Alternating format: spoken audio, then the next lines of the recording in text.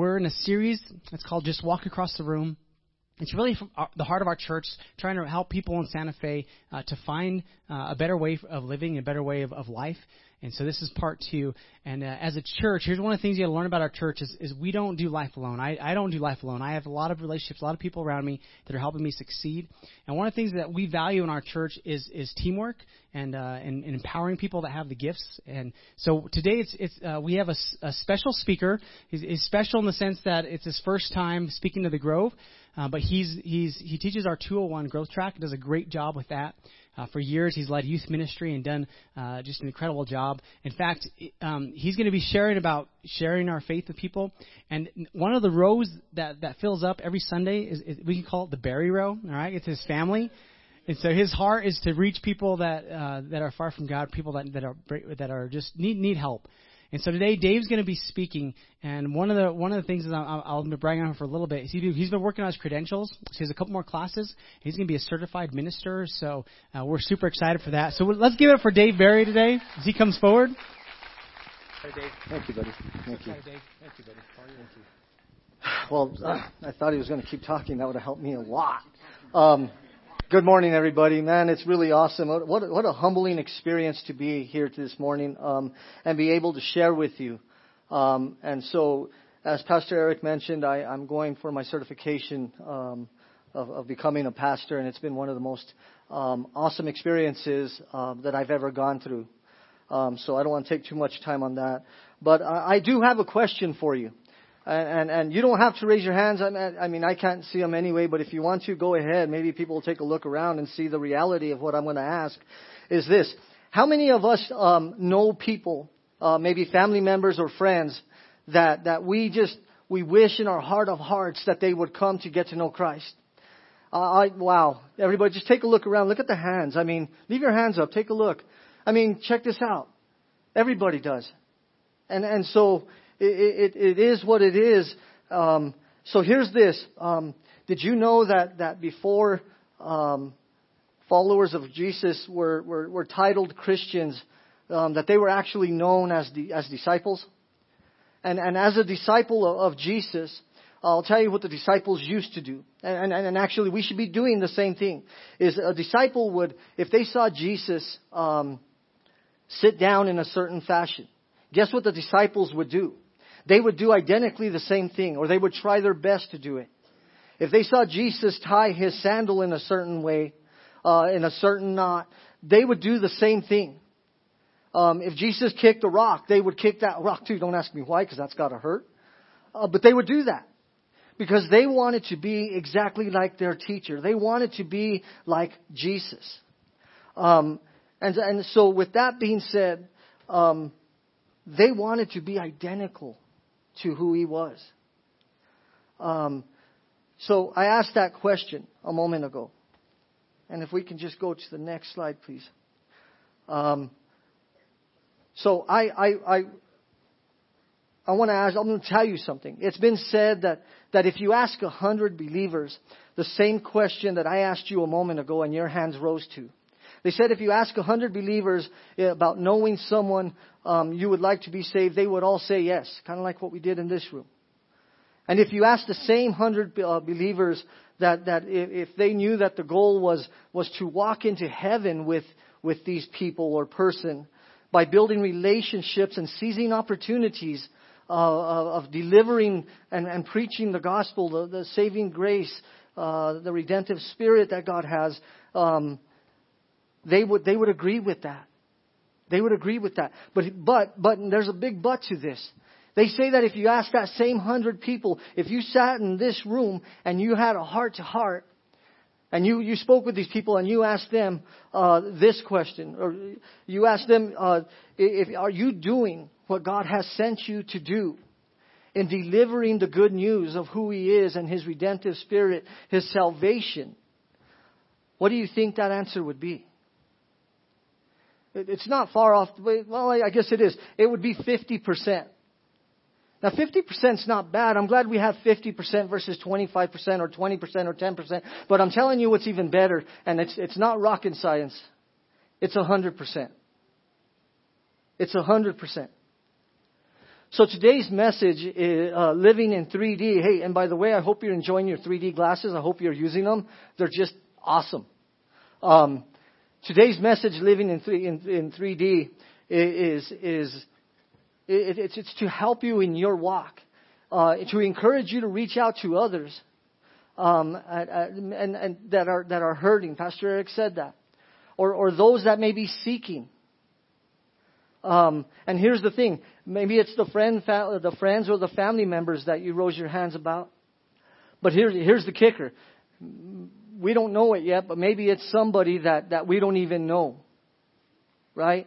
Maybe it's somebody in a grocery store. Maybe it's somebody at Starbucks. Maybe it's somebody that's walking in this theater that we don't even know, but they're hurting and they're seeking. Okay, so what do I mean by living in 3D? We should be, I'm going to give you an example of this. We should be developing friendships with these people by engaging them.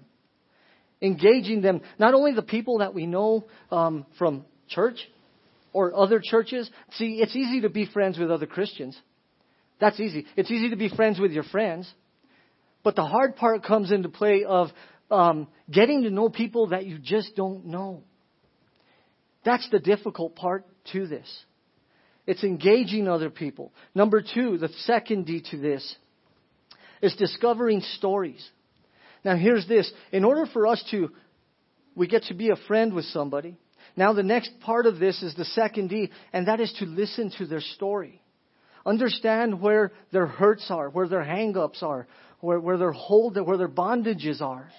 Be slow to speak and quick to listen. I say it that way because you know what? If we just say, you need Jesus and we're going to take you there and we're going to take you to...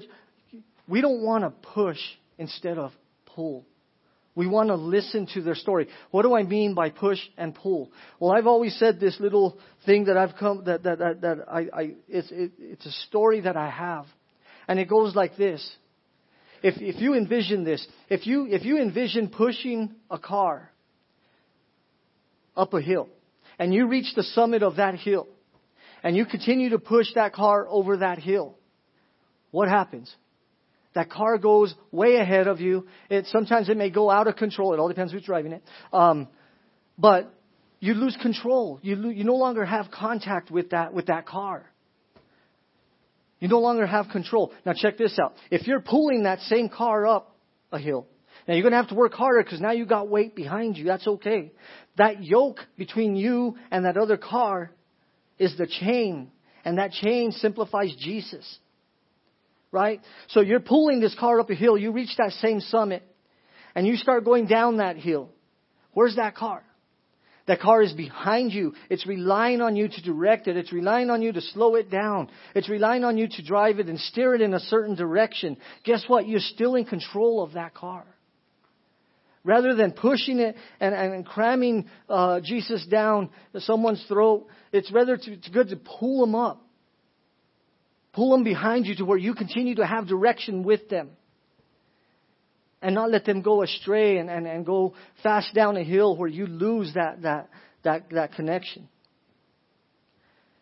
And the third D is this: discerning the appropriate next steps of the Holy Spirit. Well, how do I do that? Well, I'll tell you how I do that, and I'm going to tell you it may be applicable to how you should be doing that if you don't know how, is through prayer. So here's this. We become friends. I'm listening to their testimony, their story of why they're at where they're at.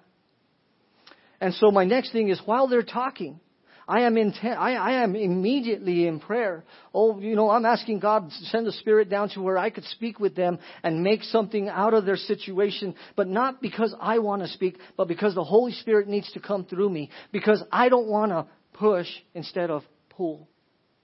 So by the time they're done speaking, the Spirit's within me because I prayed for that Spirit to come. I've sought its discernment. And guess what? I was able to help them through a situation. Because that's the way that God works. It's through prayer. We don't want to push instead of pull. Now here's this. All 3 Ds are important. They're important. But I see one of the keys of the 3 is number 1. And I've spoke into us, and that is friendship. It all starts with developing friendship, opening conversation, maybe taking Jack or Sue out for coffee, maybe making it a different environment. Now here's this, it's going to be a process. It's not going to happen overnight. As much as we would love to see it happen overnight, it's going to be a process. Think of your walk. And so that process has to play itself out. Don't rush it. You don't want to push instead of pull. And here's this, after a trustworthy relationship has developed between you and him, or that friendship is solidified, the biggest thing is the next 2 D's fall into place. The next 2 D's can fall into place. They just fall right in. Now, here's this. I know this sounds like this can be awkward, and I'm not going to disagree. This is difficult. I'll raise my hand to it right now. It is. But can I tell you one thing? Awkward first meetings can grow into transformational relationships. And if you give it the time and you give it the effort and you pray for that relationship, guess what's going to happen? It's going to flourish. Now, not only that you've developed a friendship, but more importantly, the person with whom you've been speaking with has developed a friendship with Jesus. Because why? Because you've decided to live in 3D. Now, maybe you're the person that wants to see people be directed to God. I mean, you love them, you know what you want, but your self-talk starts to lead you in different ways. And it leads you to believe that this is reserved for somebody in a higher rank. Maybe you think it's only made for pastors to do this. Maybe your self-talk leads you to say you don't have the skills or the quick mind to do this. Or maybe, here's the thing, I don't feel qualified. Well, can I tell you one thing? And this may sound cliche, but God doesn't call the qualified. What does He do? He qualifies the called. And here's the thing. I'm going to tell you a quick little story. Back in 2006, Cindy and I and my boys were involved in a youth ministry, and we were leaders. Cindy and I were leaders. We were under a youth pastor. And so we kept doing this for a while. Then our youth pastor stepped out and went to another part of New Mexico. And we had pastor come to us and ask if we would be interested in youth pastoring this youth group. Well, let me tell you what. This was not easy because Cindy and I looked at each other. And let me tell you, we're not Bible scholars. We're not. And we looked at each other and we seeked the same agreement by calling different pastors that knew us and asking them. And so we went into this, but we let go and we let God, because you know what? If God called us to it, He's going to pull us through it. And I'm telling that to each and every one of you, the same thing. If God pulls you through to something, He's going to take you through it. And He's not going to leave you abandoned in any way, shape, or form. So maybe you're thinking it's not you. Maybe you're, you see that you have been, I'm going to read a scripture real fast here from Romans 8:30. And it reads this.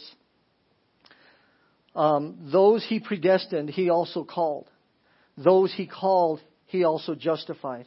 Those He justified, He also glorified. Do you see how that lends itself to what I just said? Do we see that we have been predestined by God, and it's not by coincidence, but it is by design? It's by design that we're here today. And for those of you guests that came here today, maybe a friend invited you, or maybe you came on your own, man, welcome.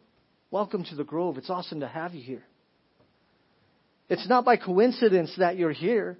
It's not by coincidence that you came. God has a plan for you. Thank you for being here. While I was preparing for this message, I read a lot of material. But I came across this book that I read about, and it's titled Christianity 101.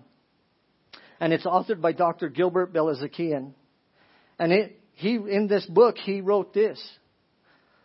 he wrote, God is perfectly self-sufficient within the grandeur of His transcendence. He did not create humans in order to give Himself companionship. He didn't need companionship. Rather than that, quite the opposite. He gave life out of love. Now, the first thing I thought of when I read this was, oh my gosh, the first scripture that came to me was John 3:16. For God so loved the world, He gave His one and only Son, that whoever believes in Him shall not perish, but have eternal life. Man, are you all catching what I'm throwing out there? You see, living in 3D involves love, and Jesus is all about love. John 13:34-35 reads this. And I'm going to tell you something. Every time I write something in a piece of paper, on a text, in a message, whatever it is, I capitalize the word love. You know why? Because God is love. And when you represent God in writing, I capitalize that L in love because that is God. So under the scripture, a new command I give you, love one another as I have loved you. So you must love one another. By this, everyone will know that you are my disciples, if you love one another. Man, this is telling us that we need to love one another as Jesus loves us. This is a command. Notice it's a command. It's not if you want, when you want, or if you think you feel like it. God has commanded us to do this. Love one another.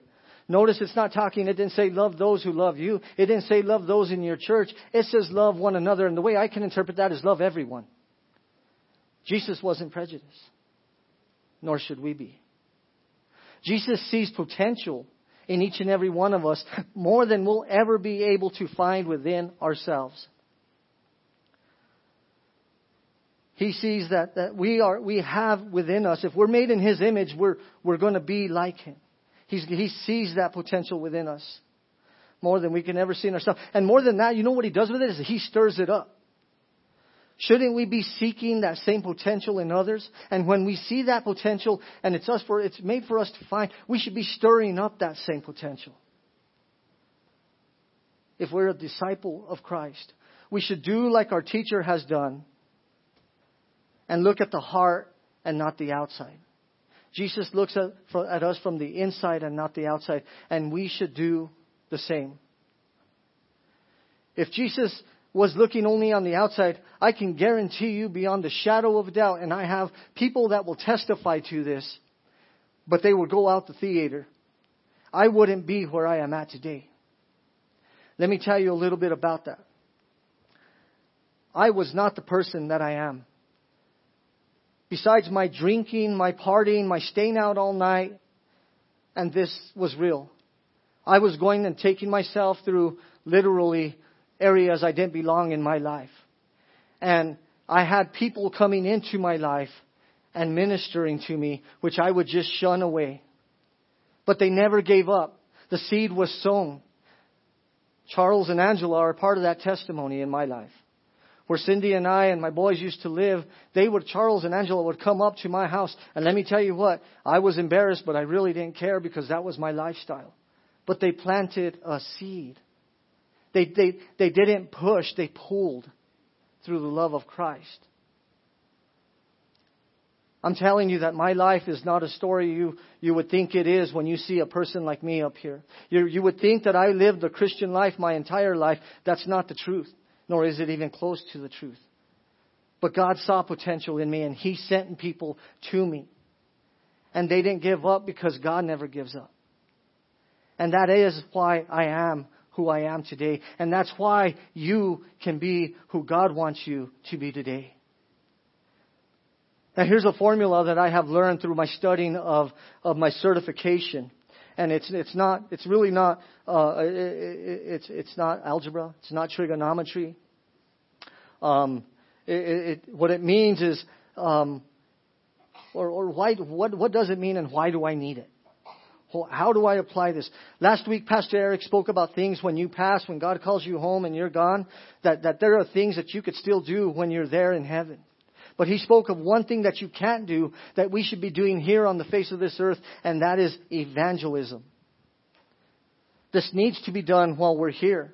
We need to evangelize. We need to be spreading the gospel. We need to be spreading the good news. If I ask you this, what does WWJD stand for? I think we all know what that means. What would Jesus do? I said the gospel. I've been saying gospel. If I told you MMLJ, what would you think that means? Matthew, Mark, Luke, and John. The Gospels. And I want to encourage you to read into those Gospels. But let's talk a little bit about the formula that you see there. HP. HP means high potency. Let me back up a little bit.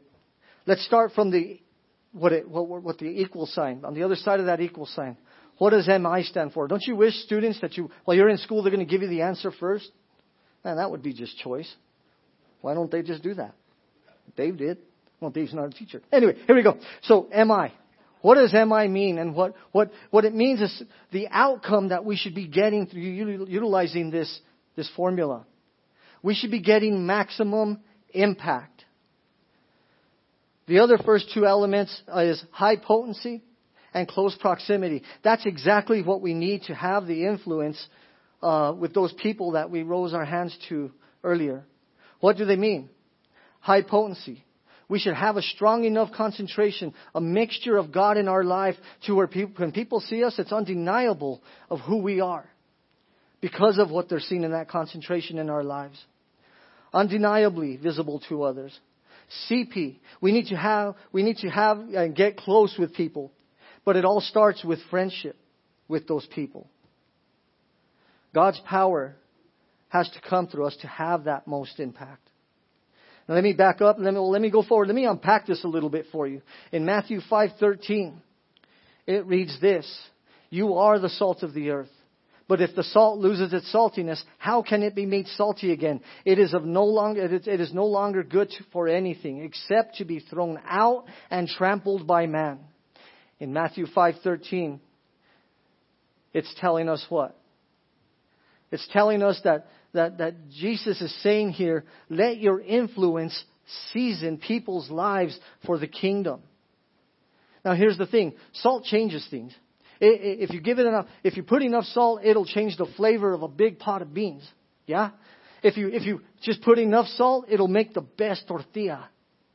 Oh man, and garlic salt just adds the right hint for green chili. I better not go there because I'm pretty hungry. But it does. Salt has an impact. So check this out. If that little bit of salt will do those things with that, imagine what a little bit of salt would be in your community. Remember what that scripture said. You are the salt of the earth. Imagine what a little bit of salt would do in your schools, students, parents, those of you who have a job. Imagine what a little bit of salt will do in your workplace.